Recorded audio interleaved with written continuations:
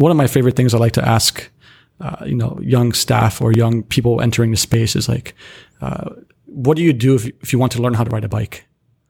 Honestly, I think that I love that question. I think the way to approach it after years of learning about it is to just do it. You just ride the bike. You just ride the bike. You just ride the bike. Hey, listeners, it's Alex, your host of EOA, Entrepreneurs of Asia, a show where we profile and highlight the lessons learned from entrepreneurs, founders, and investors shaping and impacting the Asia startup ecosystem. I apologize for the hiatus. For the past few weeks, I've been very busy. I spent 1.5 weeks doing back-to-back episodes, which I found out will burn you out really fast. On the upside, there's a big backlog I'm working off. More importantly, it will lead to more consistent week-over-week episode releases for the next coming 2 months or so. On the bad side, it took me a lot longer to get back on the horse. Consistency is king in this game, and I'm recommitting to you guys to stay on the horse for as long as I can, for as much as I can from here on out.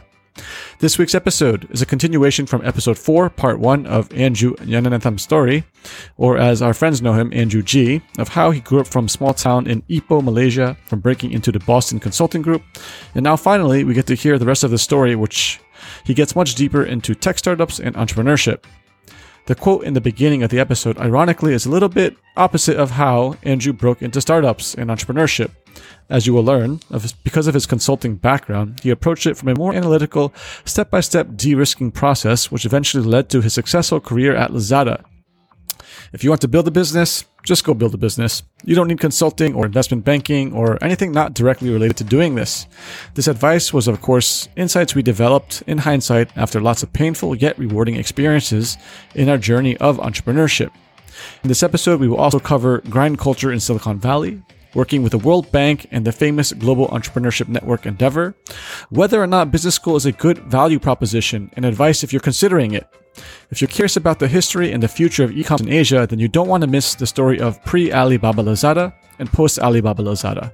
We will also talk about more recent events with what's happening with 500 startups and Sequoia, and more importantly, the topic of building self-confidence and how to avoid self-assurance. Here is another episode you don't want to miss. Let's dive right in. Welcome back to part 2, Andrew. Thank you. Yes. So last time we left off, we had some technical difficulties. We covered some really good topics, and I kind of want to revisit some of them, right? So last time you were talking about your experience at BCG and the events leading up to that. And that's kind of when you got cut off. The lessons were really good, once you were reading in between the lines. So a few of those topics I would love to get into deeper later in the session. However, I want to finish up, what we talked about at BCG and you're transitioning into Lazada, right? So before, we were talking about BCG, Boston Consulting Group, you working there. And towards the end of your experience, you mentioned how they support learning and growth and allow for sabbaticals, right? And they have a strong emphasis on alumni relationships and development. And you kind of recapped how after a few years, a lot of consultants, they kind of feel that itch where they want to feel the impact of their work, right? They either kind of diverge, right? They either become lifers and be consultants forever, or they go off into, the corporate world or the startup world or something else where they can have an impact, right? Which is very interesting because I on my 5th episode, interviewed my friend Isaac. He worked for Facebook for 5 years, and this is from Silicon Valley, right? And what I found very interesting is that after working 5 years, you're only allowed to have 1 month off fully paid.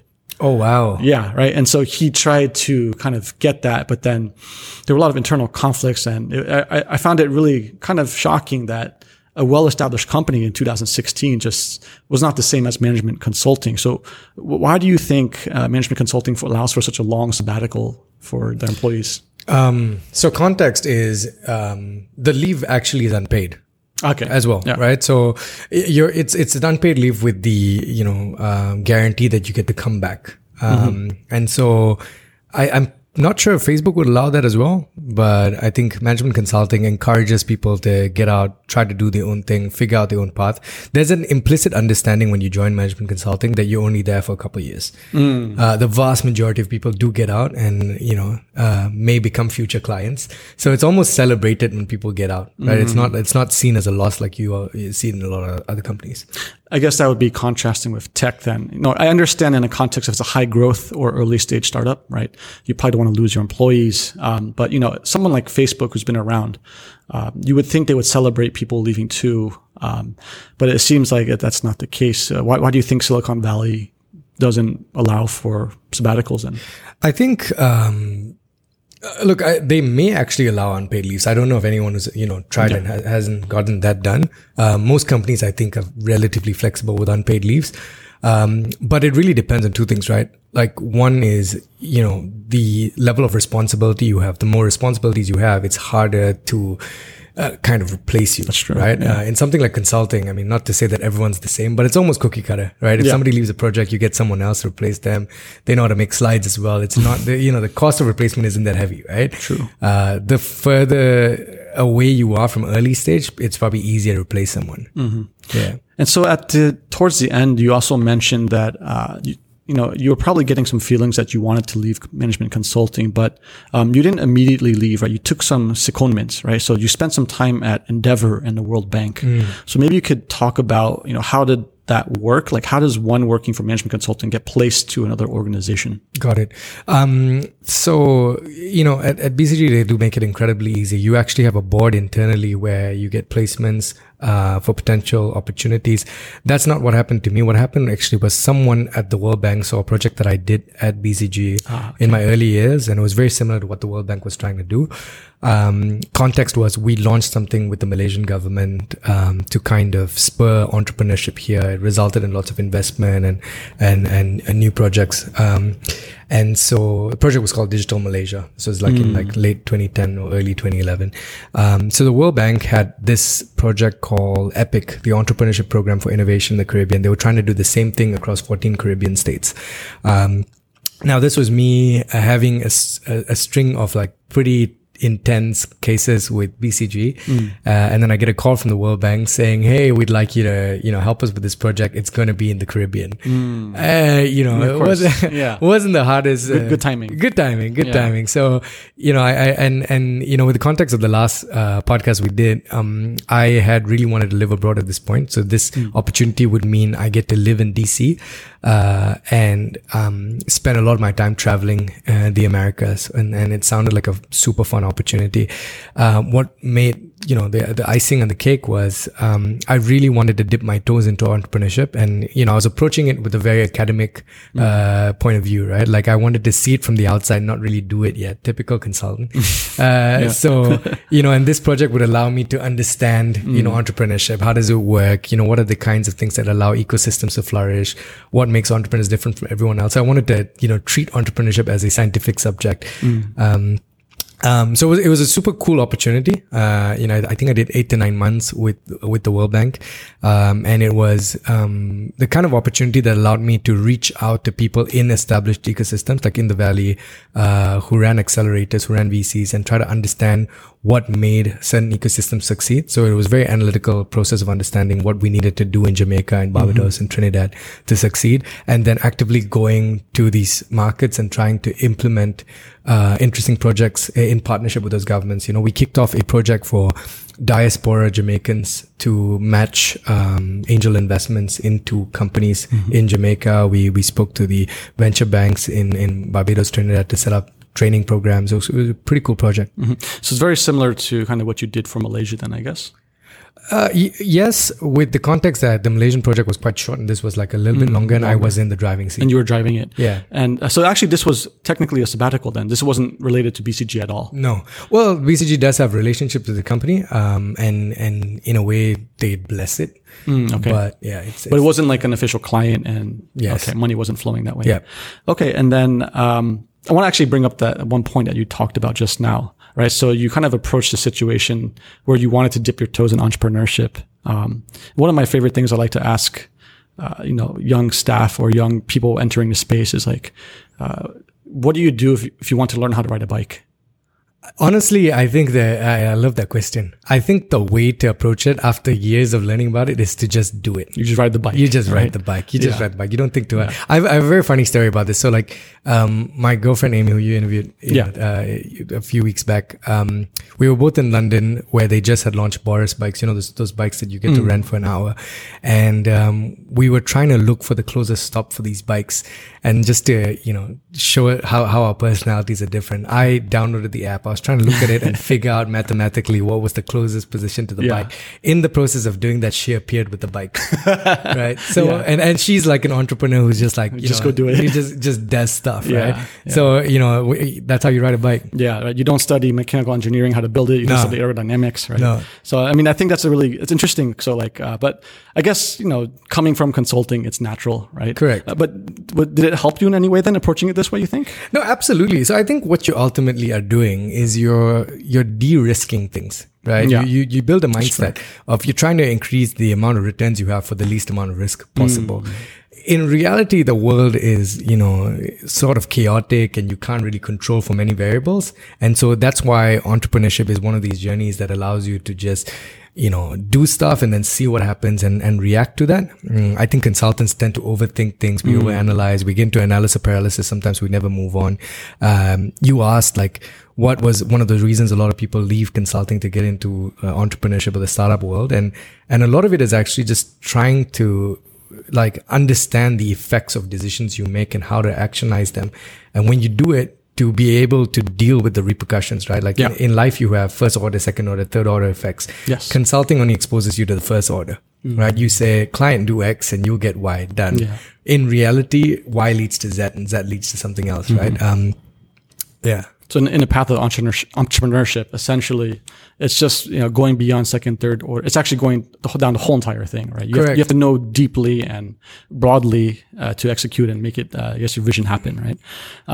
Yeah. So then eventually you work quite a long time at the World Bank, and you were eventually placed to Latin America. Yeah. So I was having a ton of fun at the World Bank.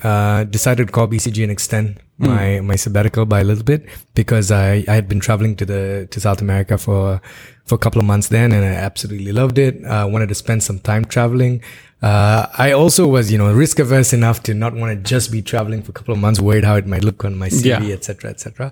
So I ended up getting in touch with Endeavor. So Endeavor is a organization that helps high potential entrepreneurs. So they find entrepreneurs that they think have the potential to grow massive companies, and then they provide them support in the form of mentorship, in the form of network, in the form of placing people with them. So I put my hand up as someone who could be placed with a startup. I interviewed with a couple in Chile and Argentina, ended up finding one that I really liked. So it was an edutech company based out of Buenos Aires.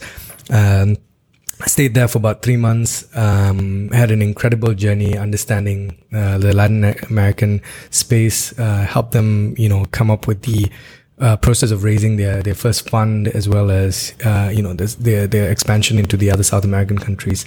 That was my first foray into that kind of world. And do you think this experience at the World Bank revolved in entrepreneurship and Endeavor? Were they really critical in getting your network in entrepreneurship? Do you still have these contacts today? Absolutely. So I still am in touch with a lot of the people that helped me in that process. But I think beyond just the network, and I think we touched on this last week on a very similar topic with debating.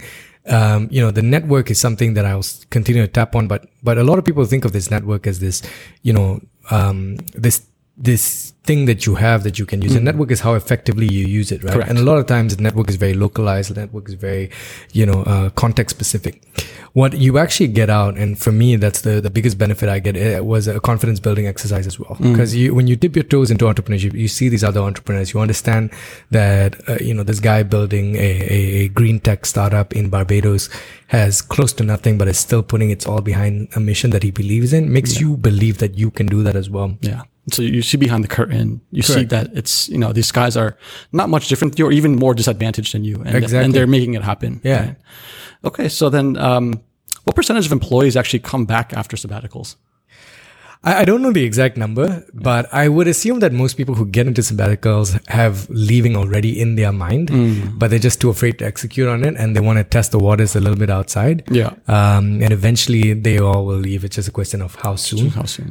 For me, it was about 6 months, I think. So it's just the nature of the business for consulting that. Yeah. And I guess they celebrate it. It's like you said, it's another potential revenue stream if these people go out. Correct. Yeah. And the alumni network is amazingly large and very well supportive, right? Yeah. Yeah. And at the time, you were thinking about leaving. So we talked about business school, right? And, I asked you why, we were thinking about business school. You thought it would open more doors. Yeah. So I wanted to kind of revisit some of those questions. Why do you think so many consultants and investment bankers want to go to business schools after a few years? So it's funny because it happens both ways. A lot of people from business schools want to get into consulting, and a lot of consultants want to get in business school. And I think it's almost like a rite of passage, right? Like you're told in your first couple of years in consulting that is what a lot of consultants do, and it's sort of a path that's tried, it's tested. It's a way for you to build. Like ultimately, I mean, I'm not trying to say like business school has its role. A lot of it is actually like what you learn from it, but unlike other master's programs, business school is mostly about that brand name. It's about the network that you build. And it's about what you do immediately after business school, like that first job you get, right? So for me, the context of business school was, I felt like I wanted to migrate to the US and work in big tech. I also, had this chip on my shoulder of not really having a network from outside of Southeast Asia, that I wanted to kind of invest in. And obviously at that time, a bit more obsessed about brand name and titles. So I saw that going to business school would kind of help. What I ended up doing though, and I decided in my final couple of months during my sabbatical was I was going to try to work in big tech directly. So applied to a ton of jobs in the Valley, was interviewing a fair bit, decided that would be a route to get the same kind of education I would have gotten. So I was trying to hack the process, right? I'd get educated the way an MBA would. I'd get a network that's very specifically in the Valley in tech, and, brand name in a big tech would kind of be equivalent, that was my sort of equation. Didn't work out because visas in the US are, a pain. Still are. But it gave me the resolve to I became stubborn then, like that I wanted to be in tech. After meeting those entrepreneurs, I felt like I had what it took. And it burnt this big fire to do something big after that. And so looking back now, do you think business school would have been a good value proposition for what you ended up doing eventually at Lazada, or what you want to do now in the future? That is a great question. I don't think it's right to live with any sort of regrets. And when that kind of line of questioning always leads to, ruminating on alternate futures that have never happened, right? So it's kind of a pointless path. That being said, I think every year of your life is how you choose to use it and how you choose to apply that in the future, right? I'd like to believe that my years at Lazada was like an MBA on steroids, plus a little bit of startup education. And I was getting paid to do it. Yes. Right. Yes. So, but then again, a lot of people who go to B school will tell you that 20 years down the road, post B school, when they were being, up for a CEO position, right? And two people on the board were from the same school they went to. That's when it paid off, right? So I can't be arrogant enough to tell you that, I've got it done, because I can't tell you where exactly those kinds of decisions will have to happen again. I guess it depends if you're putting yourself in that kind of path where that kind of name and recognition would matter, right? Correct. Like, so if you want to be a Fortune 500 CEO, maybe it might have mattered, but maybe your life goals diverge from that too also. Absolutely. Right? So I think you're right. It's almost hard to kind of see the unlimited futures. Correct. And think about that. Correct. But that being said, what kind of advice would you give people in a similar position? Maybe they're at the end of their tenure at consulting or investment banking, or maybe they're thinking about business school. Nice. So I like to put it this way, right? I think that there's a saying that I remember, promotions are earned, not given, right? When you start to fill up a certain role, that's when you get promoted to that role, because people will recognize that you're already doing something beyond your job grade, right? Yeah. I feel like every stage of life is like that. Yeah, absolutely. Right? So like if you think about an MBA and what you are going to get out of it, you can actively try to learn those things right now and see whether or not it's going to work for you, right? So an example is I actually also applied to like master's program for computer science at some point. And as I was doing that, I realized I needed to prepare a lot better. I started to code myself. And in a year of preparation, I realized I could learn this on my own and teach myself without necessarily paying for an education, right? Yeah. So I think the future is going to be one where self-learning is way more important than being part of an externalized program, right? And network is something you can also build through your own credibility, through your own accountability, through actively reaching out to people, which means all those things you get from an MBA can be fragmentized and approached in different parts of your life, right? Yeah. So obviously not a path for everyone, and it depends on what you want, right? But I would say this, if your choice is to become an entrepreneur, I don't know if B-School is the best place. Yeah. I think you could learn a lot of that on just doing. Yeah. I mean, there's a lot of stuff through the experience they also won't teach you. And I like what you talked about. I feel that also going through a similar process, by experiencing it, it's probably like almost as good or even better than a business school by building a few startups. And it's like you said, we had other people paying for our experience to kind of learn. At the same time, we're returning value too. Absolutely. Otherwise, we wouldn't have survived. Yeah. Right. And I found it interesting because you mentioned that was your thought process while you were applying for big tech companies. You thought that you actually could get an MBA by just going direct to the source. Yeah. Do you think that's you thinking back about it and processing it, or was that actually your mindset back then? That was my mindset back then. That being said, I think for visa purposes, if you're trying to migrate to the US, then going to B-School, then getting a big tech job is a lot easier. Yes, correct. Yeah. So on your journey to looking for tech, you actually ended up on joining Lazada, which is back in Asia. Yeah. So how did that happen? So I was doing a ton of interviewing in the US. I came back to Malaysia with BCG while waiting for visas to be worked out. It took a couple months before I realized that, things weren't going to work out very smoothly. So I ended up, looking at what I could do here. It's getting itchy to actually start something of my own. And this was really like an interesting period. Like, so what was that? 2014. 2014 was literally when Uber was sort of in its growth phase. Netflix was blowing up, but they all weren't in Asia yet. Correct. So the opportunity to build these kinds of titans in Southeast Asia was huge. Lazada was about a year and a half old, something like this, maybe two plus. Yeah. So it was like an interesting time to get things started here.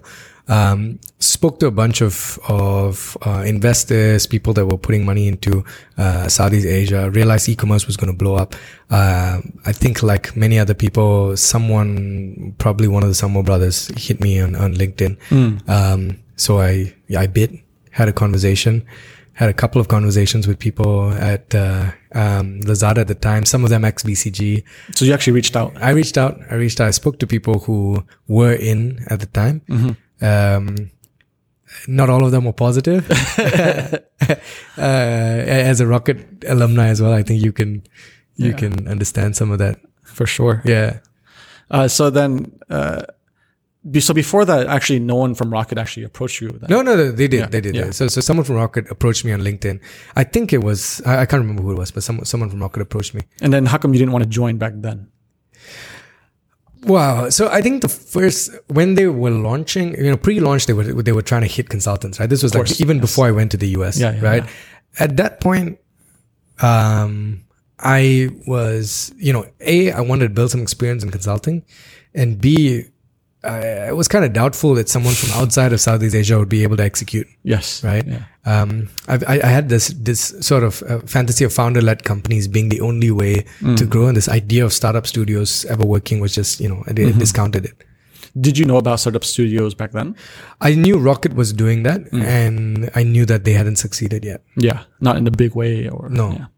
Yeah. So we discussed last time, when you did join, Tesco was a majority shareholder, but Rocket was a minority at the point. But however, the culture was still very much Rocket Internet. What was the culture like when you first joined? So when I joined, Rocket was this was pre-Temasek. Rocket was very much in control. Very aggressive culture, growth at all cost. Very analytical and data driven. And it was the type of company where you had a lot of smart people working there, ex-investment bankers, ex-consultants. The pressure was real. Very international group as well. A lot of people from Europe. So it made working there quite fun. But I'd have to say, like, in terms of the learning curve, it was incredible, right? So what the Samo brothers had done was they inculcated a culture of having incredible attention to detail. Yes. All the time, right? So you'd have these calls where hundreds of you were on that call, and you get asked a question about a particular number or some KPI, some metric, lost in what is the CPC for Samsung on search engine marketing this week? Yeah. But you have to know these things, correct, right? Correct. So, and if you didn't, you'd be in trouble. So it built this, strong levels of anxiety, but at the same time, that anxiety allowed you to, become someone who was always aware of what was going on and be able to shift and move things really fast. There was constantly a sense of urgency, right? Yeah. I'd never felt anything like that before. And sometimes I coach startups today, and when I look at them and their utter lack of urgency, I wonder, if they would have benefited from a couple of months in that kind of environment. Interesting. So is it a different sense of urgency for consulting? Absolutely. Completely different. I think in consulting, you have a clear deadline. Yes. There's a case team meeting. There's the final client meeting. You have these markers on your calendar. You know what you're working towards. Very clear. It's very clear, and you know it's going to end. Yes. And you're going to move on, right? And you have this clear deliverable at the end, which is a very pretty deck, right? It's not the same when you're running a startup. When you're running a startup, you've got ridiculous KPIs to hit. The funny thing is, because a lot of us are young and from consulting, we don't even realize that those numbers are impossible, right? And you just go, all right, I can do that. I can grow this business, 20%, day on day. So whatever, I can do that, right? You want me to launch 5 new things this month? Fine, I'll do it. Yeah. You almost don't realize what you're incapable of doing. Yeah. And then you end up doing extraordinary things as a result, right? Mm-hmm. So it breeds this interesting culture of like super urgent, like nothing is ever able to wait. Everything has to be done yesterday, and you plan like 2 weeks in advance, a month if you're lucky. Essentially, you're facing existential uncertainty all the time. Yeah. And that's, I guess, why it's very important to have a culture that kind of drives you. Yeah. I guess minus the toxic part, but I think you're right. A lot of startups these days just don't understand that need of speed and detail to kind of make success happen, in very uncertain environments. Or to not have an investor shouting behind your back to grow at a certain rate every month. Yeah. Right? Because that pressure is, like with Rocket Internet, it's real, and you end up trying to invent new things constantly to be able to grow like that, right? I don't think that we would have had to launch Marketplace and then cross-border in the kind of speed we did if not for that kind of pressure. Yeah, and I touched upon this in one of my other episodes. I think that the Samwer brothers had a lot of foresight that this was an arbitrage opportunity. So the speed was essential, because I think if you look at the alumni from Rocket Internet, a lot of them probably are doing it better than what Rocket can do now. Yeah. Right. So they kind of understood they needed to close that gap. And I think picking the right people from consulting and investment banking, that was very critical. And then developing that culture, and it ended up working. I think at the end they reaped the benefit of it, right? Yeah. And the flip side, there was a lot of, toxic or not healthy stuff, but at the end of the day, like you said, you learn a lot, you grow a lot. It helps shape you and push you along your journey further. Right? Absolutely. So then, how did you make the jump from, because you joined as a VP, right, in marketing, and then you eventually become the CMO? How does that happen? Yeah. So I joined as, I think the title was something like VP of Sales and Campaign Planning, which essentially meant how do we make as much money as possible with as little budget. So they picked me like ex-consultant, gave him some Excel, let him crunch some stuff out and he'll figure it out. Yeah. And so I had like a very small team at the time. It was like some kids who were doing pricing, some kids who were doing BI. Everyone was very young. And all I was trying to do in those days was trying to figure out what kind of promo codes to launch, how to bid on specific things so that we'd be able to sell more on Facebook. So marketing kind of, I don't even know if the role was actually in marketing at first, but it was an interesting role that was basically an optimization and analytics role. What happened then was the CMO at the time left to a competitor. So it was a snap departure. So he left, and on the very same day, I was called into the room and they said, listen, we've lost the head of marketing. So we need someone to fill in for a while. We think you can sit in to do that. This was like, I think, less than a month into me being in the job. So I was like, hey, quick month promotion. That's Yeah, awesome. yeah. But I also was completely not ready for this. I had not really managed a significant team at the time. I barely knew how to manage a P&L. I was in and over my shoulders with marketing. There's so many three-letter acronyms flying around, and you don't know what's going on. So I inherited this huge beast, which was interesting, but I had no time at all to pick things up. Yeah. And with the context that they were still trying to fill up that role. So, I'd still see people coming in the interview and be like, oh, I hope this guy takes it because I am struggling. Yeah. But it never happened. And 6 months later, they were like, listen, you're fine. Let's just put you in that role permanently. Yeah. So last time we talked about your struggles, you did not do well at all, right? Yeah. So what was that process like to becoming from completely clueless to becoming competent within 6 months? Got it.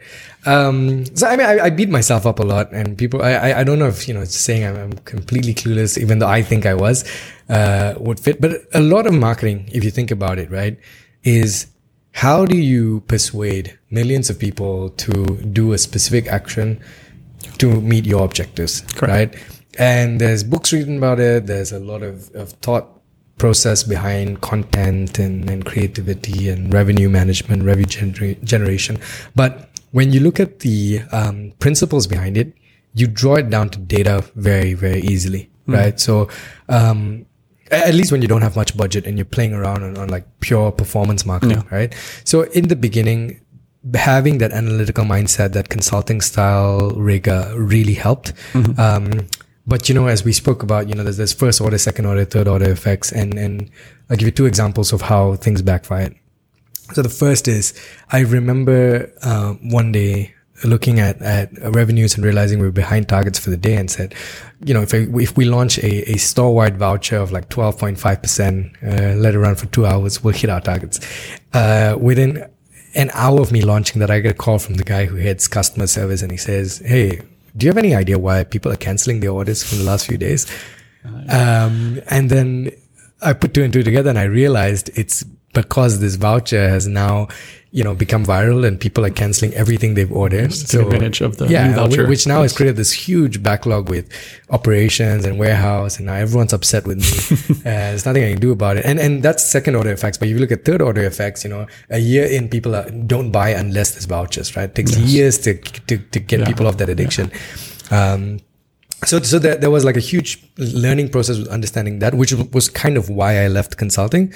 But the second, and I guess the more dangerous lesson there was, I tried to apply a very heavy-handed, analytical, consulting style of management, right? Very KPI driven, very objective oriented, and that's not how people want to be managed, right? So it was a crazy driver for results, and actually we delivered terrific results the first year there, but at a huge cost of people happiness and how people, and to be honest, like, when you read books about Steve Jobs and you're surrounded by people with that kind of culture, you think, hey, this is how you should do it. In fact, I don't think that is even my normal management style, and I pushed really hard to become this like aggressive megalomaniac or data driven a slave driver.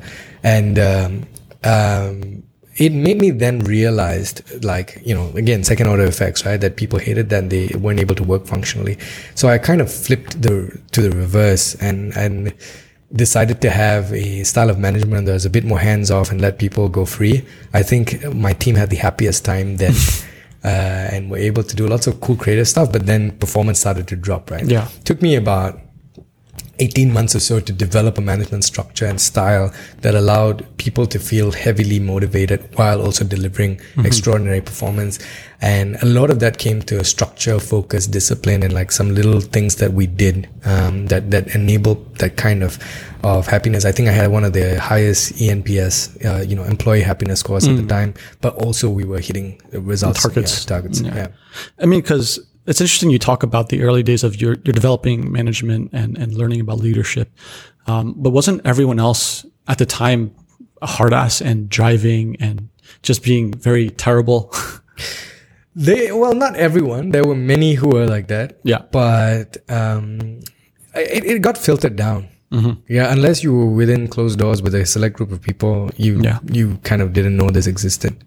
And would you say your team would be unique? How you'd kind of transformed the culture over time? Was everyone else doing this too? It was dangerous because if you were too soft, you got killed. Yeah, right? Correct. Yeah. So they were. I don't think there were very many people who were doing that. So eventually, we talked about how, quote unquote, Lazada was going to run out of money. They were on their last bit of runway for the month. And then the Alibaba deal kind of came through. But of course, you mentioned that, the people who had invested in Lazada were well capitalized. They weren't going to let it die anyway. Absolutely. I think that there's a rumor that, we were going to run out of money has been overdone. Yeah. Sensationalized, dramatized. Makes for a good story, right? Correct. And it's interesting you say that because when people mention this story, they talk about the genius of Max Bittner and his foresight of being able to close a deal that close on a deadline. But in reality, I think probably Lazada would have found money either way. Yeah, but I don't know how much of a cost it would have been, because I think that story that we successfully sold to Alibaba has become something that changed the landscape of tech in Southeast Asia. It was the biggest exit Southeast Asia has ever had. Yeah. And it made us think it was possible here, and a lot of us wear that as a badge of pride, right? So that dramatic story to some extent is true. Yeah. If it hadn't have happened, then maybe a lot of people would have been disillusioned, not as sticky to the system as they would have been. True. So I mean, it is important to have a good story. It has more benefit, but there's more to it behind the scenes, right? Correct. So eventually Alibaba does take over, and we kind of talked about the merger. How was that experience transitioning from this kind of European hard culture into this now Chinese culture? What was the experience, and how did the culture change? It was a very slow transition, actually. So I think the interestingly enough, we started speaking to them in 2015, I think. I'm sure Max Stein, some of these other guys met them a lot earlier, but some of us in management had to start to meet people from Alibaba in maybe November, December. There were interviews where we were interviewed for our character and our attitudes. Very, very tense interviews. In fact, some of them were actually more intense than my interview getting into Lazada. But then, the deal came through in April of 2016. From then onwards, it was this, at least for a year, it was an approach of, come to us if you have questions, and we'll guide you. And so we set up lots of meetings where we would fly to Hangzhou and meet their teams there, try to understand how they did specific things. Incredible learning opportunities, just seeing the scale that they were able to do things. But about a year in, they had already plans about how to integrate, and it was smooth, and then it became sudden. Right. So there was about a year to 18 months of very slow learn from us. And then gradually several Alibaba people had senior positions within Lazada, crucial positions, which made sense given it was their largest, biggest investment outside of China. And so it was positions that enabled that merger to happen. So I think it was finance, HR and tech. Tech, without a doubt, they were far superior. And so we undertook a project that was the largest project that Alibaba himself that they had ever taken in terms of revamping the technology stack underneath Lazada. It was an incredible project. And that's when we really got to see the culture. So Alibaba was very famous for having a super work hard ethic as well. Yeah. Given that it's such a desirable company to work for in China, they have queues of people lining up for positions and are able to, you meet some of the smartest people ever, and they're working ridiculously hard, right? And that culture kind of permeated through, especially in this project to develop their tech stack. Yeah. And so was this plan of, going slow, then, all of a sudden really hard? Was that part of it the whole time, or were they trying to learn during this process? I honestly don't know. I would assume in retrospect that a much more, and I say this with the context that I did lots of post-merger integrations at BCG. Integrations are tough. Yeah. Right. And integrations of this size are very tough. Like, it's very easy to say, I'd like to acquire you and leave you at arm's length and let you do your own thing. But then investors want synergies. You want growth, right? Yeah. But then you draw a very fine line, because if you take over, then you completely lose the culture and the intrinsic values for why you acquired in the first place. You might as well just have built. Correct. Right. And so there was a lot of learning for both sides in the way they approached it. Mm-hmm. What was the most maybe contrasting or shocking thing that was different from Rocket versus, Alibaba? There were tons. So one was, fundamentally, Alibaba believes in building platforms that are able to self-govern and run autonomously, right? So they saw things that we saw as outcomes, as outputs, right? Okay. Or the other way around. So context, for example, GMV was a massive KPI for everyone, right? That's correct. Alibaba saw GMV as an outcome if you got a couple of things right, and those things became KPIs, right? So they're like, even if you don't hit GMV first, if you keep focused on these couple of things, GMV will come. Stop chasing GMV. Don't do stupid shit to get GMV. Would you say that's more of a long-term perspective then? Absolutely. They had the foresight, and also they could afford to think that way. Yes. Right? Yes. We didn't. Yeah. We came from a culture of like cutthroat, rush for your budget every month. Yeah. Live for the next day. Yeah, live for the next day, right? And then now suddenly people are asking you for 5-year plans. You're like, 5 years? What?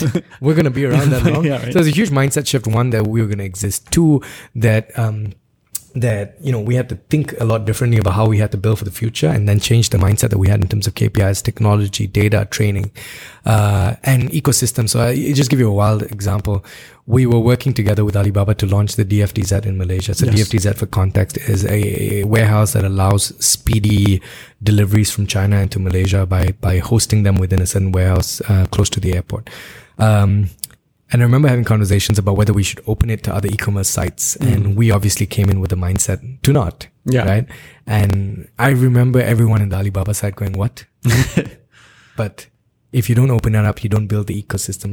They put the ecosystem ahead of the company, which was incredible. Right. So they were like, they like, you win by building the right ecosystem. So this is a very interesting point, and I don't think we touched upon this last time.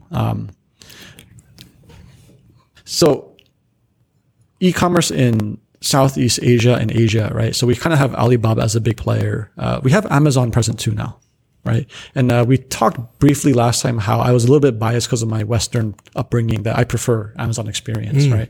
And I felt the evolution of e-commerce probably goes through these kind of consolidation phases where you have classifieds and then you get eBay out of that. But then, this matures into Amazon, and that matures into, if the market's big enough, you can get very big verticals. But we kind of see a different kind of evolution from China, right? And how they innovate and how they also think about the space. And, like, for example, you said platform, right? Which is like kind of super app or this kind of thing, right? Absolutely. What do you think is the next evolution then? Especially that we have something like Amazon and Alibaba here. How do you think that's going to play out? And what do you think we're going to see that's very different, that's innovation from Asia versus, say, the West?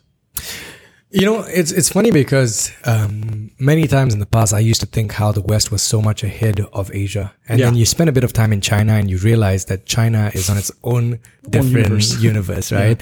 Just to give you a crazy example, I remember being in a small village in China, going to this restaurant, not knowing how to speak a single word of Mandarin, they not knowing how to speak English. I sit down at a table, there's a QR code on the table. I scan it, it pops open a WeChat chat with the restaurant, which has the first chat being a catalog of items. I select the items I want to eat, click yes, it goes into the ordering system within the restaurant. My food comes and I pay via the WeChat app, all within an interface of chat. Yeah. Right. Such a technology doesn't even exist in the West yet. Facebook's trying to build that with Messenger. So you ask me what's going to happen. I think fundamentally, this is a very interesting growth of e-commerce, right? For example, what you've typically seen in Western countries is the growth of brand.coms, Yes, right? correct. When people get used to buying on e-commerce, then Apple.com, Nike.com, L'Oreal.com, any .com start to pop up. This didn't happen in China. In China, you fundamentally have Taobao, which is the you can say it's eBay, but really it's a lot bigger than that because small merchants are able to sell on Taobao and they are the bulk of the people selling on. So it's a mix of eBay plus super small Amazon merchants, right? So mom and pop shops, really anyone. And the scale is massive. Like there are companies on Taobao that are, you know, have had IPOs of more than $1 billion USD, right? That's the largest within Taobao. Right? Within Taobao, that's a seller. On Taobao, a seller, right? And then on the other side, you've got Tmall, and what Tmall is, or Tianmao, Skycat, right? Is Tmall is basically a house for all brand.coms, right? And so that becomes, you know, it was a way for them to circumvent this idea of you know, Taobao having counterfeit goods, low quality goods. Tmall was specifically only open to brands that had reputation, right? And they really created this awesome marketing strategy of building 1111. That was Daniel Zhang's idea of building this Tmall cat that was everywhere on billboards, of launching Maserati, of launching, you know, luxury brands on Tmall to create this idea that it was a mall separate from Taobao, right? And so that was Taobao's and Tmall's genius, right?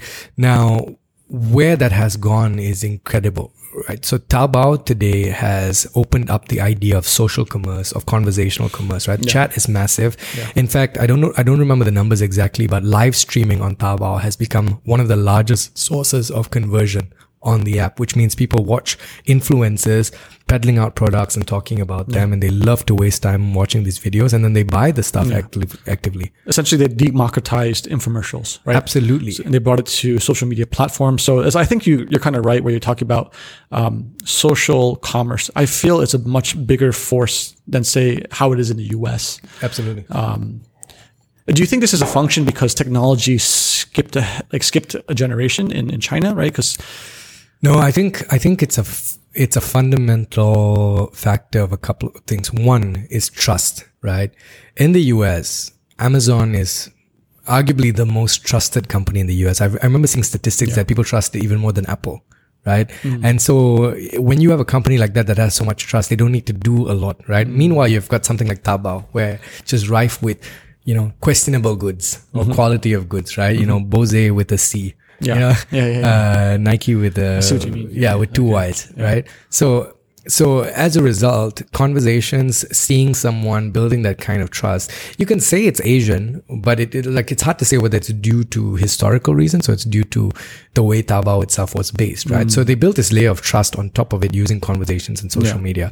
So the platform itself was able, and going back to what we spoke about platforms, they were able to disintermediate trust. They were like, you don't have to trust us, you have to trust the people that are on the platform. And if you find someone who's untrustworthy, don't buy from them. It's not our fault. Yeah. Right? Yeah. I start to understand that behavior more because I shop, ever since the lockdown, I shop more online, and I have to kind of flex my muscle where I have to pay attention to detail and actually engage with the seller. There you go. And then you get a feel for it. Then once you kind of understand the process, it does start to work. Right? Absolutely. And then, whereas but I still do buy on Amazon, and it is nice just to be brainless and just click and it does arrive. And you just arrive and there's no issues, right? But it's so different because with Taobao, what they've done is they've trained merchants to think about the kind of pictures they put up, try to understand what's the best way to run it, how to converse with people most effectively to get the highest number of conversions. And so every purchase becomes conversational. Yeah. So then on the other hand, you know, we have the Amazon method, right? They take a long time to kind of understand the market, like very long time, and they're not going to, you know, outperform the local competitors who are number one for a long time. So the obvious example would be like in Europe, long time they were just laggards, and that's why Zalando did so well in Europe, because they were the first, I think, fashion e-commerce people hit 1 billion in 18 months in terms of revenue, right? That's why the Samware brothers got really famous for fashion. And then you look at India, at Flipkart, number one in every tier one city, but eventually completely flipped where Amazon is now number one in every tier one, and then Flipkart's number one in tier three. How do you see that playing out maybe for Southeast Asia then? Oh, very heavy question. So I think that e-commerce itself is going to fundamentally change, right? So what do I mean by this? If you look at the story of e-commerce in Southeast Asia, it's not a story of convenience, as has been the story in big urban cities in the West. It is a story of access, True. right? Yeah. The largest customer base in China for Taobao is not people in Shanghai and Beijing. It's people in tier 3, tier 4 cities. Because if you want to buy a fancy handbag from Chanel, there is no store in your small town somewhere close to Julian. Correct. Right? Correct. The only way for you to get that is to buy it online. Yeah. Right. So it's interesting because in a city that big, that's what has happened. Right. Now, if you look at Southeast Asia, there's a couple of interesting things. One is that story is quite similar in the larger, well, we've got slightly dense urban agglomerations like Bangkok, Ho Chi Minh City, Metro Manila, and Jakarta. But that being said, there's still a sizable population outside of those agglomerations which do need this access, right? That's number one, right? So whether or not somebody is able to get these kinds of things to them and build that trust in the same place, that's going to be a challenge for whoever chooses to play in there. Some have been successful. Shopee is a perfect example of this. They came from nowhere to become arguably, almost neck to neck with Lazada in certain geographies, by building that trust, by having this incredibly catchy tagline and marketing efforts that went super grassroots. They flipped the whole messaging.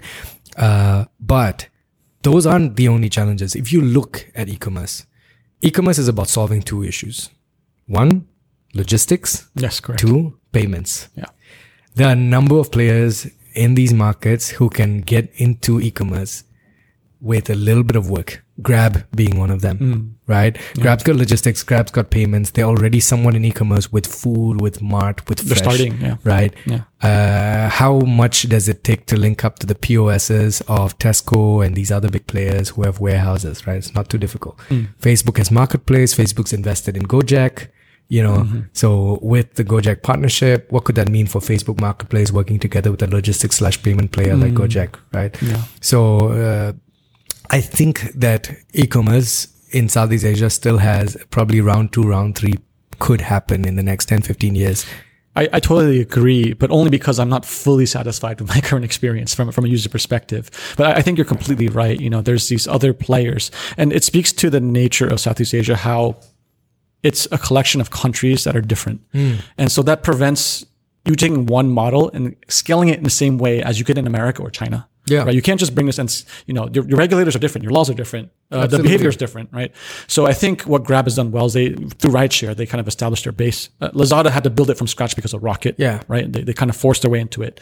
And there's other players like you that can do it. And it'd be interesting to see how Amazon probably kind of fits into that to compete too.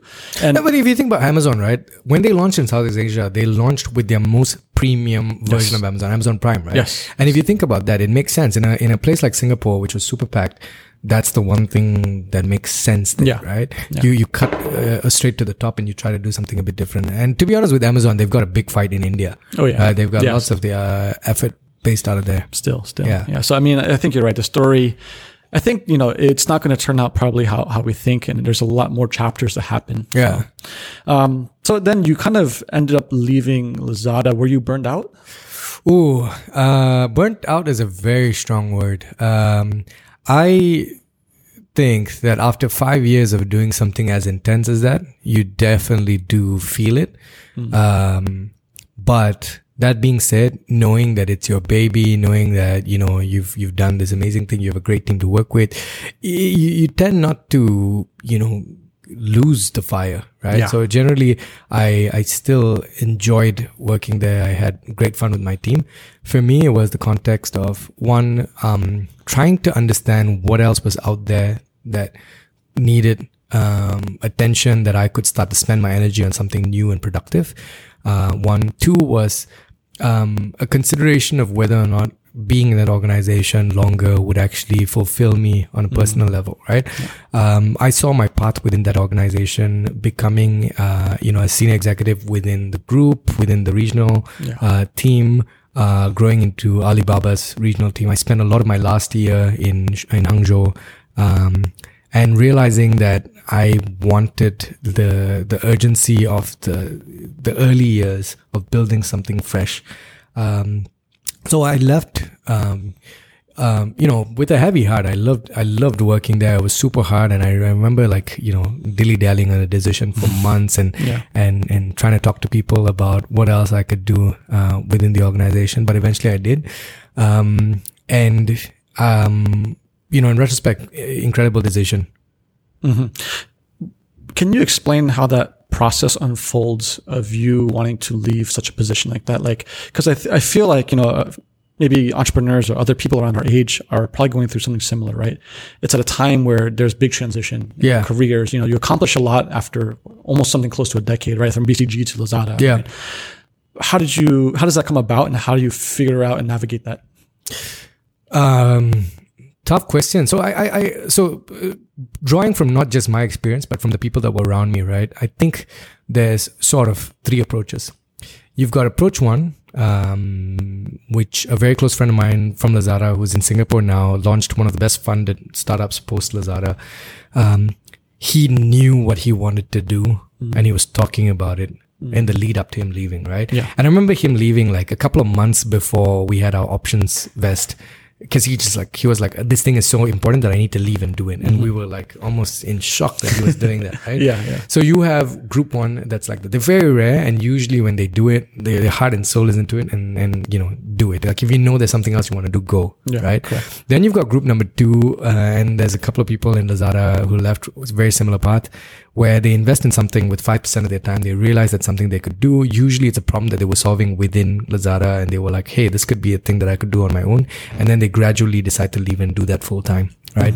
I would say 90% of people fall within that bucket, right? And then you've got the last group, which is like me. And that's basically people who say, this e-commerce journey was interesting, but I think that there could be a variety of other opportunities out there that are outside of e-commerce. I want to be able to explore and understand what else is out there. I need to be brave enough to sit this out and look academically, almost like what I did 5 years ago, and then try to understand where the opportunities are. Okay, so and I guess now you kind of came to the decision where you did leave, and you are now an EIR at 500 Startups. I was. So that was it, yeah. Okay, so what is exactly an EIR, and what does 500 Startups do? So 500 Startups is an early stage investor. They've invested, I think, in more than 3,000 companies globally. In Southeast Asia, they were an early investor in Grab, in Bukalapak, in I forget which other unicorn, but they've been very successful in large scale investing. What happened was Petronas, which is Malaysia's largest company, was launching a corporate venture capital arm, so about $350 million USD to invest in startups. And as a part of that process, they partnered together with 500 Startups to launch an accelerator in Malaysia. I had just left Lazada. I spent a couple of months traveling. I was actually in Berlin. I went to film school in Berlin. I was getting actively involved in the startup community there, trying to understand what was happening across the globe in technology. I got a call about this accelerator that was launching, and it seemed interesting at the time. So I thought I'll come back and spend a couple of months working on this. My reasons for doing it was I wanted to understand here what were the kind of tech startups that were actively, in the process of growing. And I also wanted to scratch the itch of being in that 0 to 1 early stage, right? So I got to work directly with them. So an EIR is basically, with the context of Petronas and 500 Startups, it was like a resident mentor to the startups. I became a part of their businesses. I'd help them run. I had 20 startups to babysit, which was an incredible process, basically coaching, getting into that mentorship behavior, and trying to understand all these different startups across solar and ad tech and, coding technology and AI. So awesome journey for a couple of months. It was just a short-term project, so I'm not with them anymore. And then the project was over. It seems they've been a little bit quiet in the region. I last saw a report in 2018 where they list all the unicorns into performance, but then haven't heard much. Are they still very active, or what can we expect? As far as I can see, so I'm not from 500, can't comment for them, but they seem to be very active in market and very heavily investing. Are you familiar with the 500 from San Francisco and US? How would you compare what you see in Asia? So I've look, my context is the people I met from 500 in the US happen to be from the operations team. I think what Kylie has done here in Malaysia is incredible, investing in these companies at an early stage. Some people say it's spray and pray. No, it really isn't, right? They've been pretty targeted with the kind of startups they select. I think I don't know the share of investment within Southeast Asia versus globally, but I would think that Southeast Asia has become the largest investment ground for 500, right? And I think a lot of that comes to philosophy, right? So Kylie has said this thing, which is he wants to provide weapons of mass creation to people. Right. And he fundamentally views it as his mission to try to enable as many entrepreneurs as possible. Yeah. I used to believe that the startup studio model where people are given coaching and empowerment and mentorship is the only way to grow ecosystems.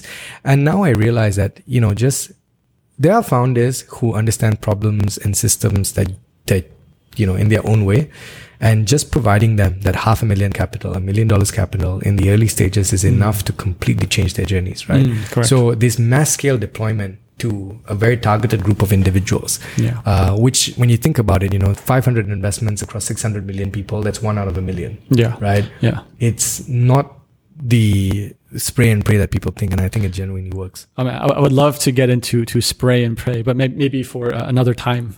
There's so much to uncover there in terms of VC, and I hope to get a few more VCs on the podcast to discuss the strategy of this. And I've come to some of my own conclusions recently about it.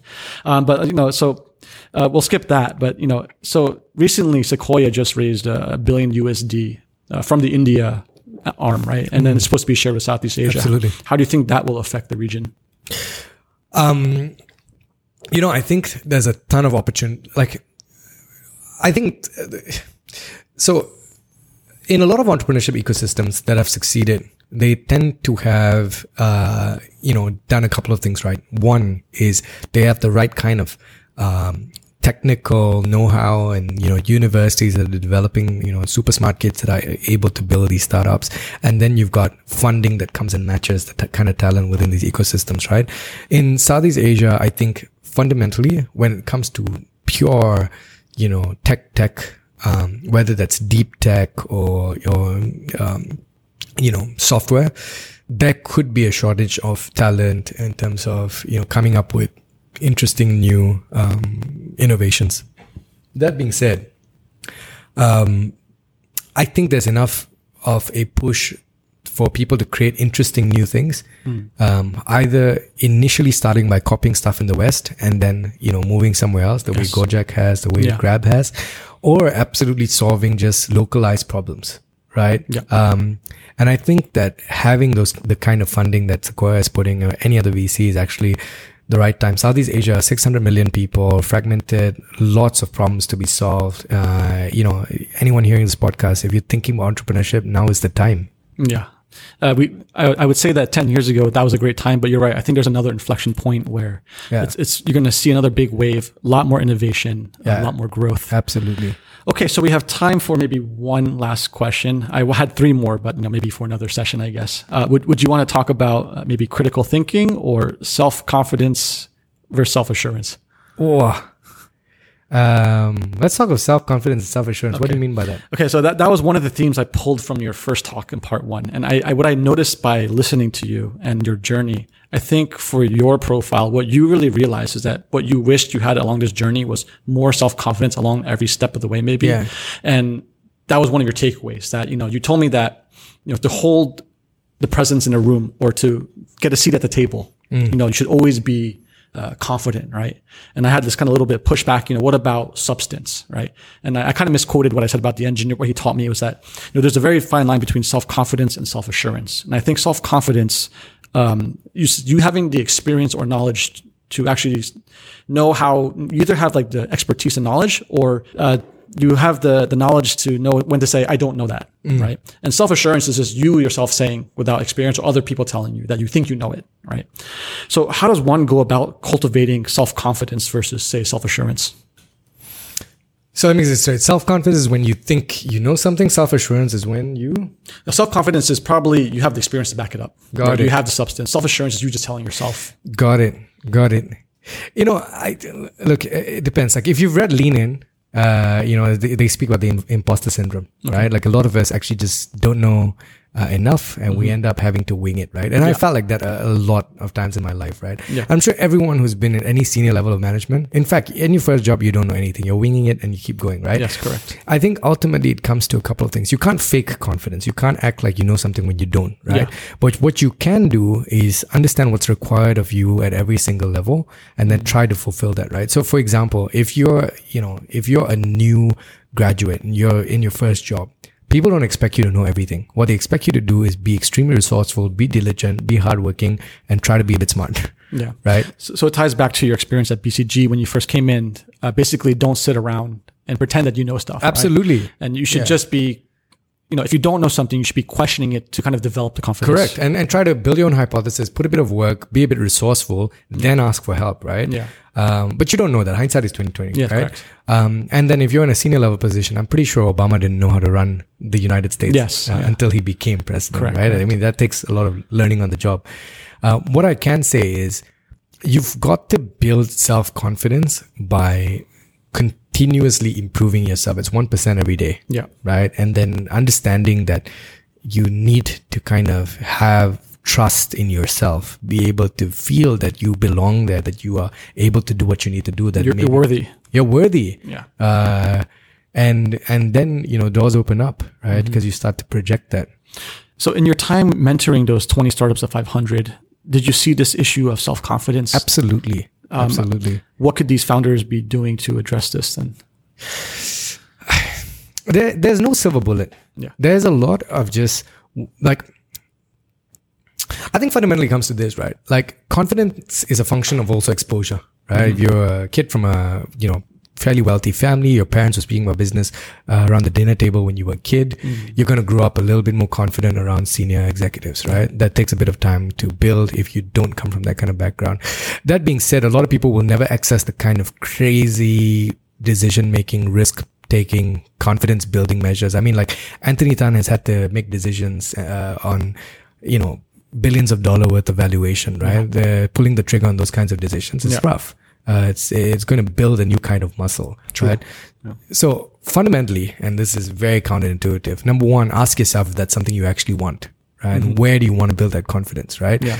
I'm never going to have the confidence to run like Usain Bolt because, or maybe if I drink enough, maybe. But the point is like, you've got to figure out what are the things you want to build confidence towards and then gradually become good at it to some level, right?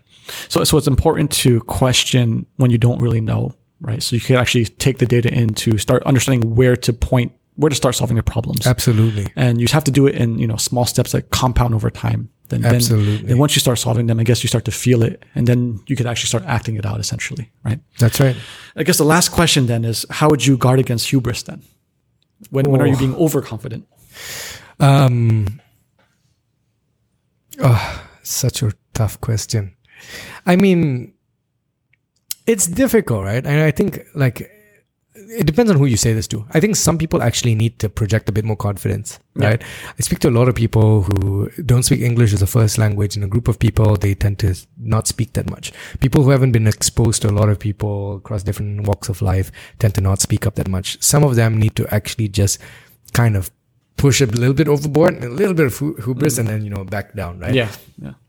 I would say at the end of the day, it's about being authentic, right? Understanding who you are, trying to be as consistent as possible with your own self-truth, right? It's about being vulnerable and opening yourself up to people at the right kind of level, being empathetic. It ultimately comes down to these very base human instincts that then gives you the right level of confidence. For example, you could be around a group of people who have no context. I find that sometimes, when I was at Lazada, even now, right, I meet people and then like this happens a lot in Asia. There's a lot of awe of people who come from a specific, who have a C in front of their title, right? Yes. Or who come. Hey listeners, it's Alex, your host of EOA. Thank you for listening to another exciting episode. I'm kind of glad I waited a little bit to release this episode as I would love to point you to further material. Jason Calacanis from This Week in Startups recently did an excellent episode with Josh Silverstein of Thrasio, which acquires sellers on Amazon who have companies that generate millions of dollars. This episode is an excellent companion to our own episode, which provides the Western view of e-commerce. It also highlights that Amazon too has been a huge ecosystem player that has innovated from different constraints. It's possible that Thrasio in the future will also have its own successful IPO, similar to how Andrew and I discussed that quite a few companies on Tmall have already listed in China successfully. Either way, we will be looking forward to continuing this conversation with future guests as e-commerce will only continue to consume the world, especially with how our lives have changed with the new paradigm of COVID that was brought upon us. I'm in a fancy scale, whatever, right? And a lot of times that means you kind of actually need to adjust down. And then I question, was that even right? Like, should I have, dumbed down my story or changed it a little bit so that I made them feel comfortable?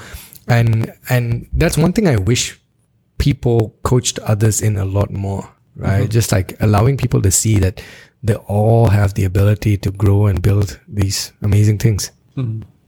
That's a very good point. So at the end, you want to be authentic. I would caveat that also developing maybe some tools and mental models to prevent against cognitive bias. Absolutely. Because the question is also then, what is authentic? But I think that's a great place to end this. At the end of the day, be authentic, keep working on those things to build the muscle for self-confidence. Absolutely. All right. Thank you for being on part 2 of your Thanks, podcast. Alex. All right. Bye. Cheers. Hey listeners, it's Alex, your host of EOA. Thank you for listening to another exciting episode. I'm kind of glad I waited a little bit to release this episode, as I would love to point you to further material. Jason Calacanis of This Week in Startups recently did an excellent episode 1094, with Josh Silverstein of Thrasio. Thrasio acquires sellers on Amazon who have companies that generate millions of dollars. This episode is an excellent companion to our own episode, which provides a more Western-centric view of e-commerce. It's a great contrast, as it also highlights that Amazon too has been a huge ecosystem player that's innovated from different constraints. It's possible that Thrasio will have its own successful IPO, similar to how Andrew and I discussed that there are many companies from China, from Tmall, who have also listed successfully already. Either way, we'll be looking forward to continuing this conversation with future guests, as e-commerce will only continue to consume the world, especially with how our lives have changed with the new paradigm that COVID has thrust upon us.